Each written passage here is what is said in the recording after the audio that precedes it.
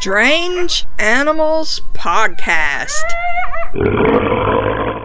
Welcome to Strange Animals Podcast.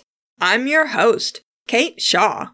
This week, we're going to talk about cicadas, specifically the 17-year cicadas that you may have heard about in the news or in your own backyard, depending on where you live. Thanks to the several people who suggested the topic on Twitter, but whose names I did not write down, which means they have flown out of my head forever. And with special thanks to Enzo, who emailed me about it. And I remember Enzo's name because I have the email. I wasn't going to do a cicadas episode because we already talked about cicadas way back in episode 28. We didn't go into too much detail in that one, but Varmint's podcast did a great in-depth show about cicadas recently, so I've been referring people to them. And check the show notes for a link if you don't already listen to Varmint's. Besides, I hadn't heard any of the cicadas myself, so I didn't see what the big deal was. Then I returned to work after taking some time off to take care of my cat Poe, who, by the way, is doing really well now, and thanks for all the well wishes. He has to get antibiotics twice a day, 2 different kinds, and he does not like it. It's liquid medicine, and I have to squeeze it into his mouth without getting it all over me or him. Anyway, when I returned to work, the second I got out of my car, I heard them. The cicadas. Now, we get cicadas every year where I live in East Tennessee, so the sound is familiar to me, and I actually like it. It's usually a late summer thing, though this is really early for cicadas. I find the sound soothing and the quintessential sound of summer. But this was something else. At only 8 a.m., the trees along the edge of campus were filled with what I can only describe as a high-pitched roar. I went out at lunch and the sound was even louder. I got some audio, so here's what a whole bunch of cicadas sound like when they're calling at once.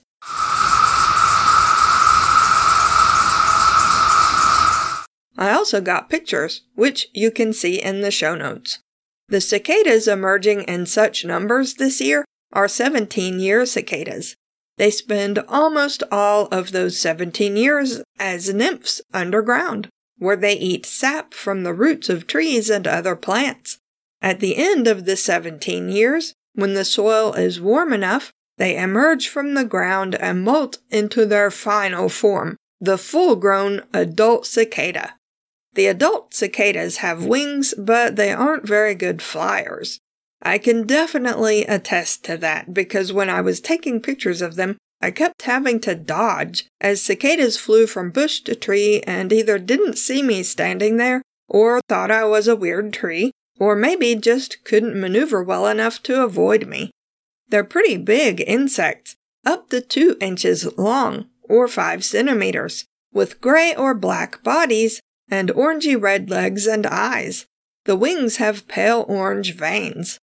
The first cicadas to emerge are mostly males, in such numbers that predators get too full to care when the females emerge a few days later. That way, more females survive to lay eggs.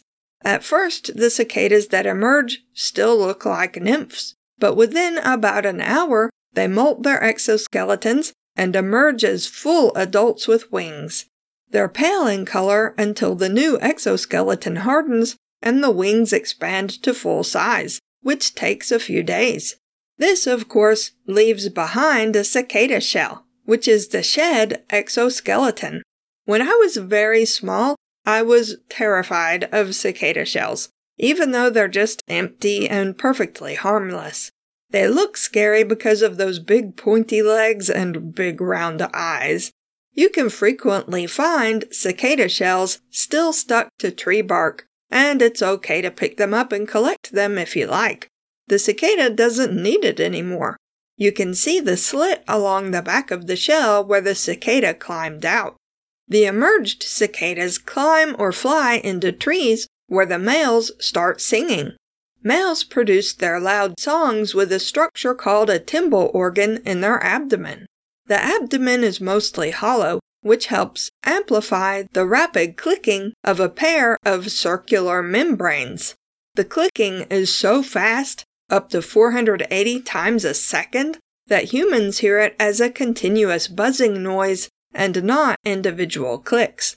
Some cicada songs are louder than 120 decibels, which is the same decibel level as a chainsaw if you're like 3 feet away from the chainsaw. If you're using the chainsaw, it's louder than that. A reminder, this is what they sound like. A female finds a male by listening to his song. After a pair mates, the female makes little cuts in twigs at the end of a tree branch, usually new growth twigs because they're softer. She lays her eggs in the cuts, then soon dies and falls to the ground. Within a few weeks, all the adult cicadas have died, but around 8 weeks later, the eggs hatch. The new nymphs are teensy, only a few millimeters long. They drop to the ground and burrow into the soil up to a foot deep, or 30 centimeters. There they stay for the next 17 years, growing larger very slowly until it's time to emerge. The current big group of cicadas consists of 3 species that look very similar. It's called Brood 10, although I agree with varmints who think it should be Brood X, because the Roman numeral 10 is an X, and every time I see it, I read it as Brood X. There are plenty of other cicadas, though, including some that emerge every 13 years instead of 17 years, and some that emerge every year or every few years. Cicadas have been around for some 4 million years, and most species live in tropical areas. Brood X is only found in the middle to northern areas of the eastern United States. It used to be even more widespread, but habitat loss has reduced its range considerably. Every time a forest is bulldozed to put up a lot of houses, the nymphs underground either die outright or emerge later to find no trees to protect them and their eggs. Brood 11 went extinct in the 1950s. So even though there are millions of cicadas now, there may come a summer when no Brood X nymphs survive to emerge 17 years later. The sudden emergence of thousands upon thousands of big, loud insects in a short amount of time can be alarming, but cicadas are completely harmless to people, pets and other animals, and plants. They don't eat as adults, and they only make noise for a few weeks. They also don't live everywhere. Even on the college campus where I work, the cicadas are only present in certain places. On the edge of the parking lot, they're everywhere. If I walk down to the far end of the duck pond, which is not even very far, nothing. So if you happen to have Brood X cicadas in your yard or on your street, just remind yourself that makes your home special, and they'll all shut up soon.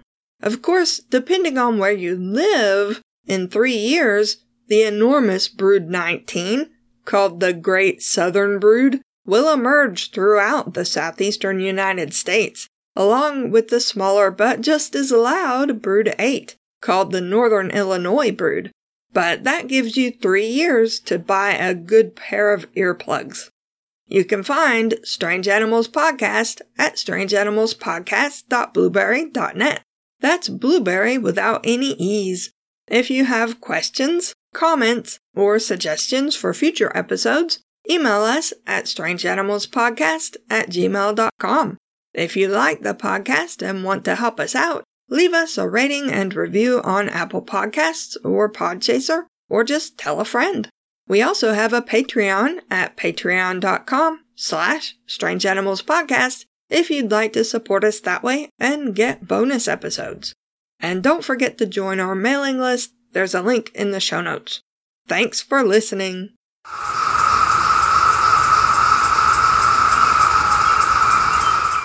Or maybe just couldn't maneuver well enough to avoid me. And I did not want one on me, so I was dancing around pretty actively. Fortunately, we were on semester break that week, and nobody was around to see me.